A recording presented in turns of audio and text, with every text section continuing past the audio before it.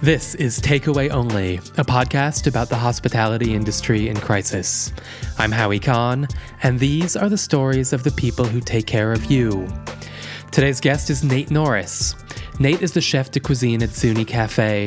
Zuni is a San Francisco institution, and Nate is guiding the restaurant from challenge to challenge throughout this pandemic.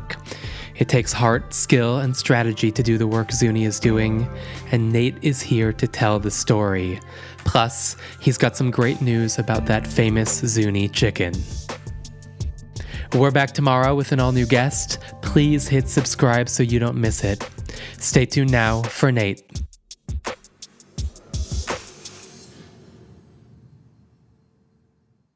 "6 a.m. where you are wearing a hoodie sweatshirt that says "Vigilant as always," which is a good place to start. How are you, Nate? I'm doing well this morning, Howie. Thanks. How are you? I'm good. What does the daily vigilance include? What do you got on tap for this morning and this afternoon? This morning will be a pretty routine, or the new routine. Head into the restaurant and get the day rolling for the food programs that we're cooking for right now with World Central Kitchen.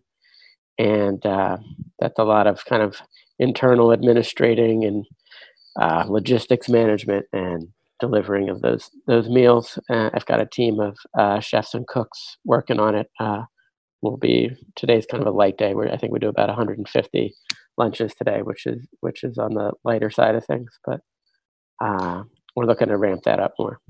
You guys changed over to food service delivery mode, a while ago, working with the SF New Deal and now with World Central Kitchen. Can you tell me about the new workflow and the way you're running your kitchen, who you've been able to bring back to work? I mean, Zuni Cafe is one of the most energetic, fun, important, festive restaurants in America.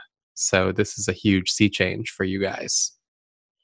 Yeah, it is a huge sea change. Zuni is not, in many respects, Zuni Cafe at all right now. But a lot of the paradigms that we work under, I try and translate those over to what we're doing now. But that community hub, that's very particular space, we're definitely not able to be that right now.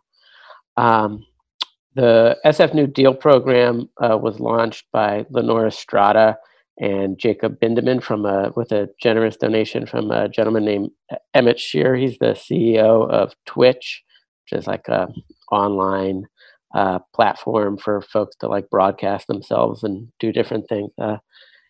He put $1 million forward early on to Lenore and said, "Hey, I know that you guys don't have a lot of work right now." All her accounts kind of fell through when the offices closed down.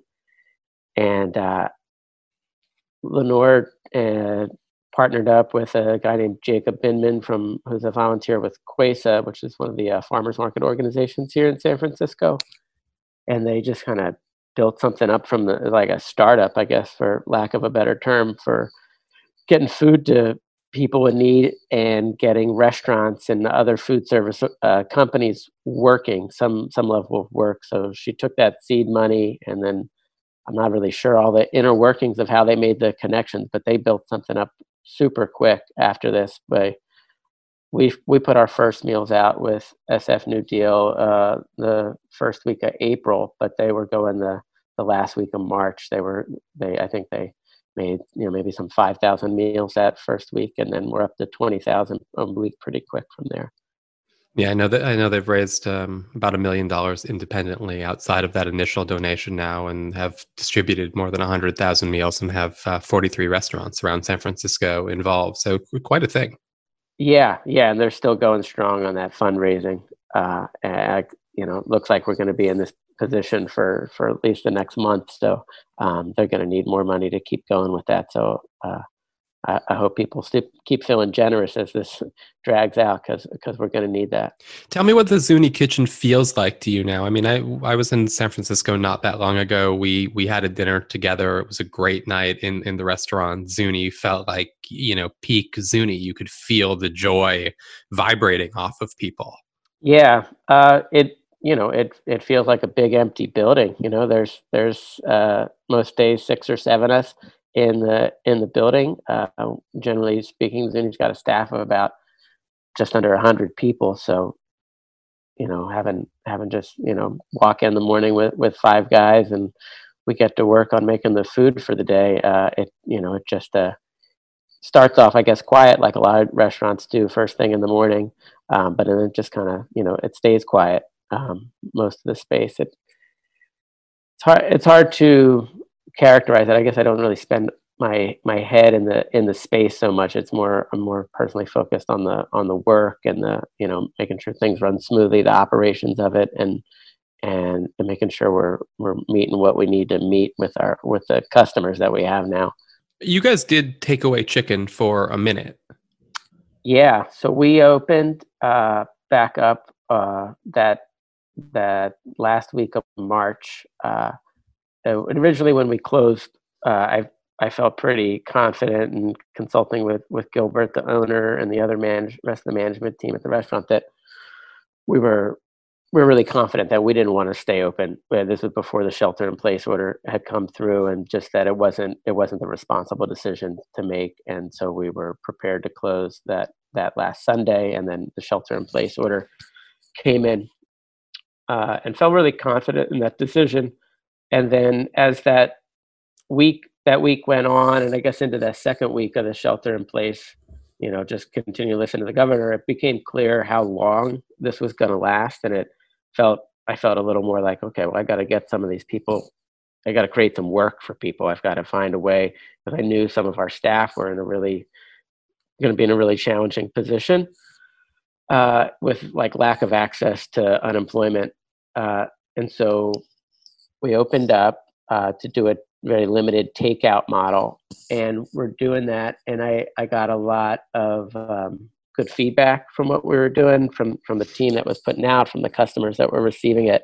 But I think as we moved through it, I started to feel that we needed to find a way to meet the needs of our staff to have income and be able to do something that felt a little more essential. I had some conversations with people very close to me who really helped influence that decision, that putting people at risk really wasn't worth it for what we were doing, and we needed to find a way to do that to do it more safely, and for maybe something that felt a little more essential than fancy takeout food, which is great, and I'm looking forward to getting back at that as we can do it more safely. It's a big decision, though. Yeah, it's a very big decision, and I don't know that there's necessarily the right or the wrong answer, but it felt like it was the right decision for us. I know there's folks that haven't stopped from the beginning of this, and I don't begrudge them their decisions at all. I think there's a lot of great things going on out there in terms of takeout food and people making food for the public like that. When you decided that you needed to put some people back to work, I know you were focused especially on the undocumented workers who can't collect, unemployment and have a much harder time getting aid. Yeah, we don't ask anybody about their documentation status at work. People bring in documents, and we put them into the system like every other business does. But I've asked people if they're able to collect unemployment, and when they've either told me they've been denied or they haven't applied and they have no income, then that's where we put our focus. And it's a huge strike, I think, against our society that we have this situation at all. But it shouldn't be a surprise to anybody that pays attention to what's going on.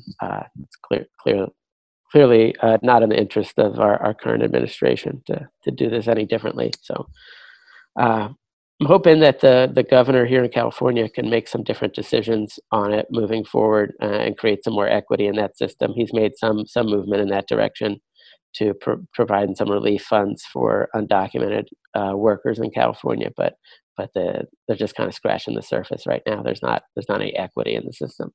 Right, and there are programs like One Fair Wage does a great job distributing money to immigrant and all kinds of workers, undocumented, documented, anybody who needs the money. But it's true, the government does fail completely in this regard. It's nice for me to see restaurants step up and take care of their own. Yeah. I mean, to me, we're not at the right place, and regardless of all the good work that's going on, whether it's on the government side or whether it's on the side of other organizations or restaurants, raising to support money to support these people, it's they should be collecting the unemployment check. Their taxes have paid into the system, their employers have paid into the benefits, and it's just a means of division. In terms of the idea of cooking for the public and cooking for the hungry public at large, why is that important to you? Is this something about the way you were raised? Is it something about the way you've done things in the past? When you work in a restaurant like Zuni, you're in service, you're serving a certain public, but it's not civil service like this is really. Yeah, why is it important to me? I think, yeah, it definitely starts at home, starts with family. Both of my parents have lived their lives in social service. Um, What do they do? my dad's a psychologist, and my mom has been a social worker and a director of social services. They both work for a nonprofit health clinic in Hunting Park in Philly, or actually, sorry, in Kensington in Philadelphia. They live in Hunting Park. Um, and they've always been very connected to the community through their faith-based organizations and through the work that they do, uh, and that's definitely been a big part of my life, and influenced the decisions that I've made as an adult and people that I surround myself, and I think where the priorities have to be.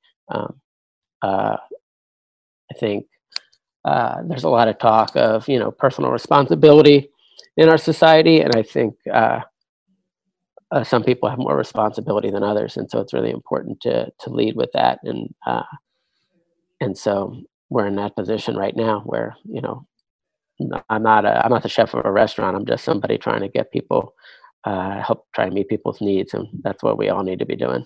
It's interesting. I mean, the thing you have is you have access to food. It's so critical. I have access to food. I have access to resources to procure that food. I have relationships with the people that grow the food. And so I think that a lot of that's where it's critical that chefs are stepping up, and they are. They continue to every day.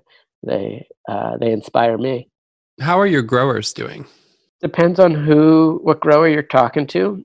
Some folks are bouncing along and rolling with the punches, and finding ways to realign their supply and demand. And uh, everybody's having challenges. There's challenges with labor. So a lot of folks can't get their seasonal labor immigrant seasonal labor that comes here on visas. A lot of that is a little jammed up. I'm not totally keyed into all the policy decisions that have been made. I think some visas are still allowed to be processed, but it's definitely a little more jammed up than it typically is. So I know some of the larger farms that we work with are really concerned about what they're planting now to harvest in the summer when they have a very large seasonal workforce to do that harvesting. It's a very skilled workforce. It would be wonderful to think that we could take a bunch of out of work line cooks and Uber drivers and send them out to the valley and harvest tomatoes, but that's not unskilled work. That is very skilled and practiced work, and the workforce And incredibly physical. Incredibly demanding. Yeah, and it's not just physically demanding; it's physically skilled, just as the line cook work we do in restaurants. As it doesn't get treated like that by any means, but that's what it is, and where so there's needs there for the farmers in terms of labor. Some farmers, on the other end of the spectrum, I got a message from a farmer yesterday that I reached out to, who is really struggling with some things right now and doesn't have any labor, doesn't have any revenue, of course, and he's got a lot of debts out there. A lot of restaurants shut up shop, and you know don't have the ability to pay these older debts, from the debts from February, the invoices from February, the invoices from early March. And for these small businesses, I mean, that can be super challenging.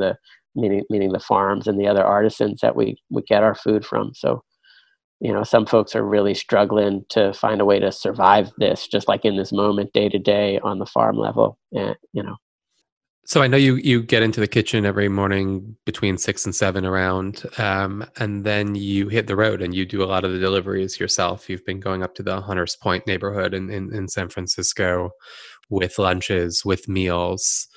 Tell me about that experience, who you've met, what kind of trust you're trying to build, and what you're learning. Yeah, when Lenore and SF New Deal reached out, it was actually Kim Alter of Nightbird, chef from Nightbird Restaurant, who reached out to me originally. Who I know personally. Her restaurant's right around the corner from Zuni as well, and she said, It's really a hey, good one. yeah, it is It's a really good one, good. really good one. Looking forward to her being open again. Um, and Kim reached out and, was just like, hey, if I guarantee you X, Y, and Z, can you commit to doing this? And it was a big ask without a lot of detail, but it just felt pretty clear to me that it was where we needed to put our energy at that time. And so we agreed. And as the details came through, it became clear that what they needed from us was to make meals for residents in public housing in the city, and we were going to get assignments and for different sites to make the food for. I knew going in, it was going to be, I don't know. I wanted the program that whatever we were going to do to represent Zuni really well, not in terms of earning any merit badges for it, but that the work we do being in parallel to the work we do when we're open, which is giving feeding people food that they want to eat and making sure that they enjoy it, and that it's really a point of joy in their life. That felt in some ways even more critical right now that people are struggling so much with things, that we needed a way to lift people up, even if it's a small thing, such as just a meal. But I knew also going into the communities that we were going to be asked to go into that there's not a lot of trust, because there's been a lot of broken trust over the years through impoverished communities in San Francisco and all over the country. But certainly the Bayview Hunters Point neighborhood in San Francisco has been a place of overpromise and under delivering at best, and much more neglectful behavior. In the worst conditions. And so I just really wanted to go in and just create some personal connections with the people that were managing the programs on site, so that I could try and earn their trust going in, and that they could trust that I was going to listen to them and make food and delivery, the whole process, something that worked for them, that worked for them and worked for the resident that they were distributing the food to on site. And so made some great connections at the sites. We're in Hunters Point at Westbrook Apartments, which is up on the hill in Hunters Point, and it's you might as well be in Vallejo for how far it is away, or it feels, from San Francisco. It's only a couple miles from Zuni, but Hunters Point is extremely geographically isolated. People out there struggle with a lot of issues, but that isolation, I think, is one thing that seems to underlie a lot of it. It's isolation from some food sources. It's isolation from work.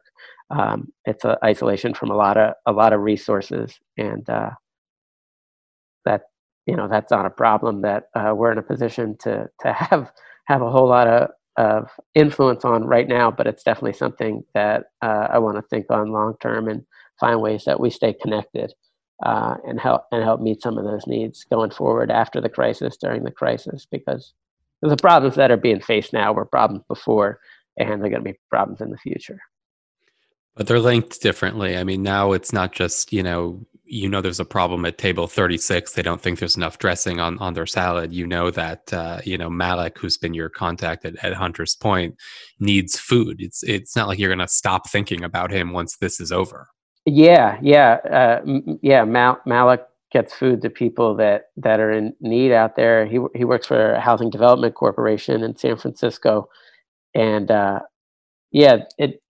connections are very different now that there's been the personal connections made. I mean, I was aware of these needs, but it's really different when you're actually out there trying to provide for them. Totally different.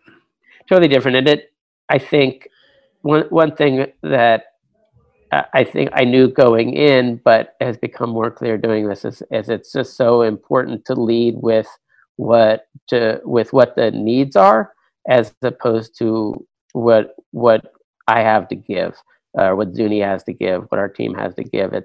And that requires a lot of listening, and it requires that trust that you have to start trying to build up on day one.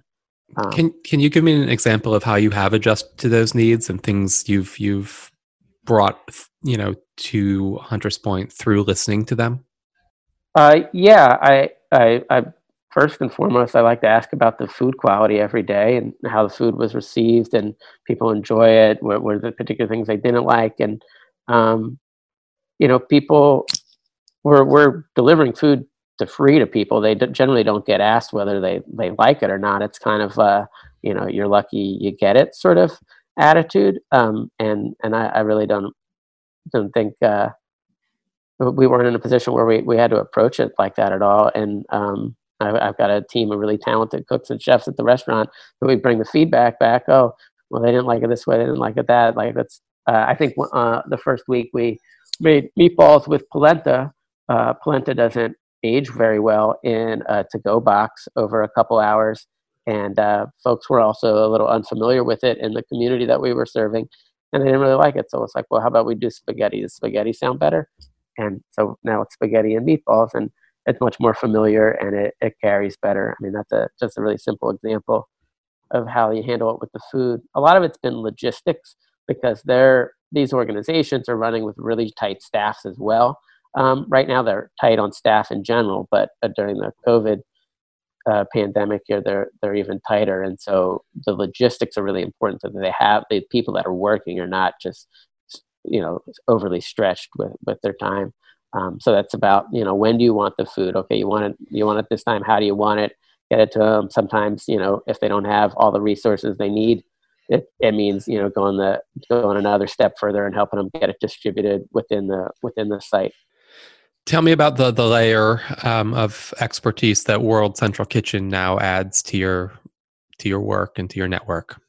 Yeah, so World Central Kitchen took over administration of this program last week, and SF New Deal built up such a great program, and to be able to hand off what they've created to World Central Kitchen, who's so dialed in with this type of work. When I first met with the team from World Central Kitchen, it was really clear that their mission and our mission were very much in line, and that the whole process is about the recipient and not the giver. And so just really continuing, I felt like they really have our back on that style of approach, where when I at the site, and I at this point have gained enough trust and have a good relationship with the site management, that when I say, like, tell me what's going on, where are you having difficulties with this, not just with what we're providing, but other layers of this program, and bring that back to World Central Kitchen, that they take that feedback and they apply it immediately. The chain of command has really been tightened up and shortened, so there's not as many layers of bureaucracy. Working with the city, I know that was a really challenging part early on. It's not that the city isn't trying to do the work that needs to get done, but there's just so many layers of government bureaucracy to work through. World Central Kitchen really has it in mind to keep those things short, so that feedback gets to where it needs to go quickly and as directly as possible. It sounds like a great relationship. You're exactly who I envision should be doing this work. You're super dedicated. You seem super stable to me. How are you feeling? Do you have time for feelings? Yeah, no, that's a good question. Yeah, I personally feel good when I'm busy, and that's true now, and that's always true. And if busy is maybe the wrong word. I feel good when I'm being productive and effective, and I feel very fortunate to have that right now. A lot of people don't have that feeling of being able to be functional and helpful and effective. I try and surround myself with a good team at work, and I don't know. I feel really fortunate to be able to provide the work. That we've been able to get involved with these programs and provide the work because I've got, like I said, 6 people working at the restaurant, and they're earning full-time wages right now, which is great for them. But there's maybe another 20 people on staff that are in a similar financial position and don't have that work. And I'm seeing both sides of that. And so part of what we're doing now is getting the needs of the people that aren't working handled as best as possible, bringing them, care packages, food and other groceries that they need, and trying to take care of their financial needs. But those things are just piling up. I don't know. I guess your question is about how I'm feeling. And I feel like I'm great. And all this, it doesn't really matter because my needs are cared for. I'm gonna get through this, but we need to get everybody through it. And there's people that are when this COVID shelter in place is over and their rent comes due. I mean that's crazy. There's going to be all this unpaid debt that's like people can get evicted on it. There's like we're already dealing with a homelessness crisis. Like there's going to be so many more people that are going to experience homelessness as a result of this, and we need to really think about how we're handling that. And so just trying to triage where the needs are right now, and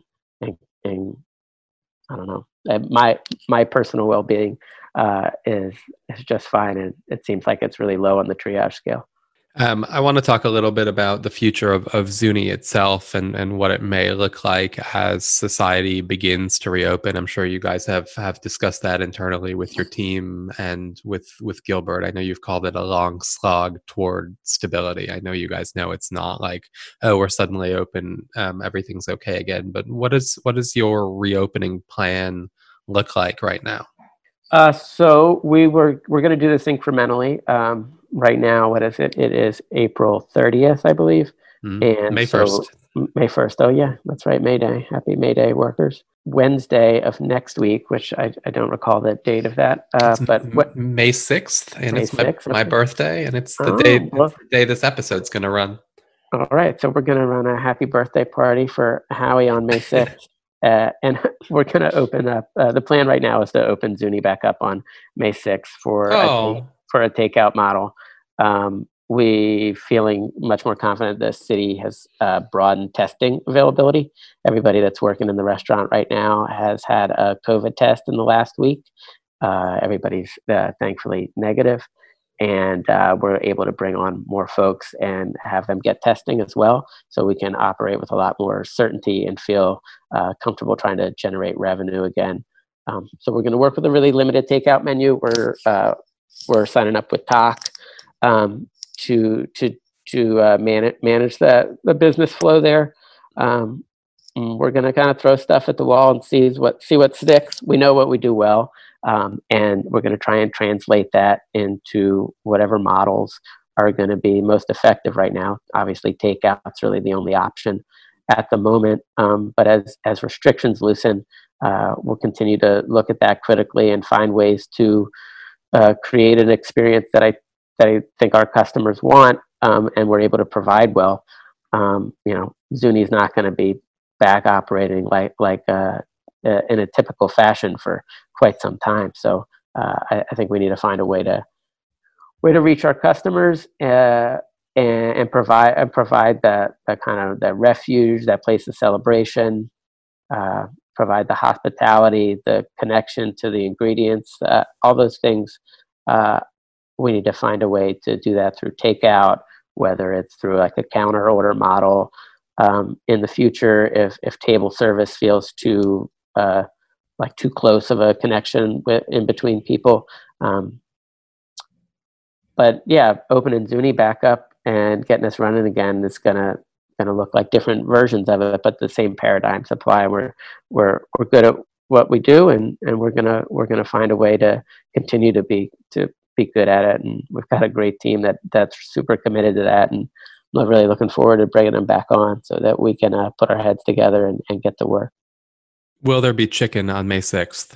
There will definitely be chicken on May 6th. Yes, there'll be chicken and Caesar salads, and we'll build around that as we always do.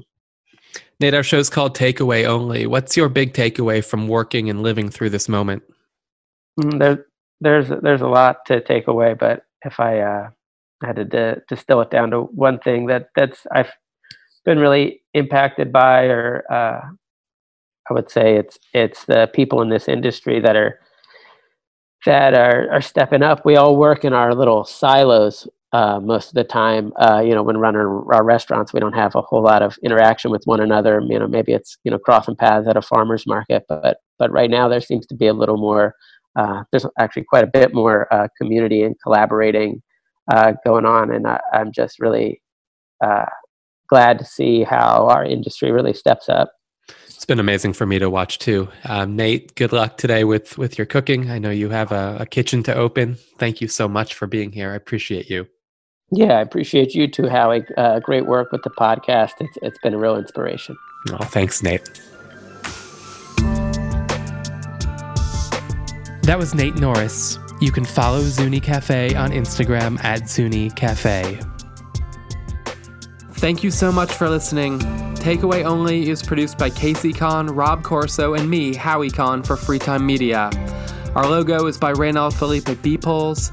Music by John Palmer. Special thanks to Kristen Millar, Antoine Ricardou, Raphael Weil, and to the whole team at Welcome. Check out their important community building work at welcomeconference.org. We're back tomorrow. This is Takeaway Only.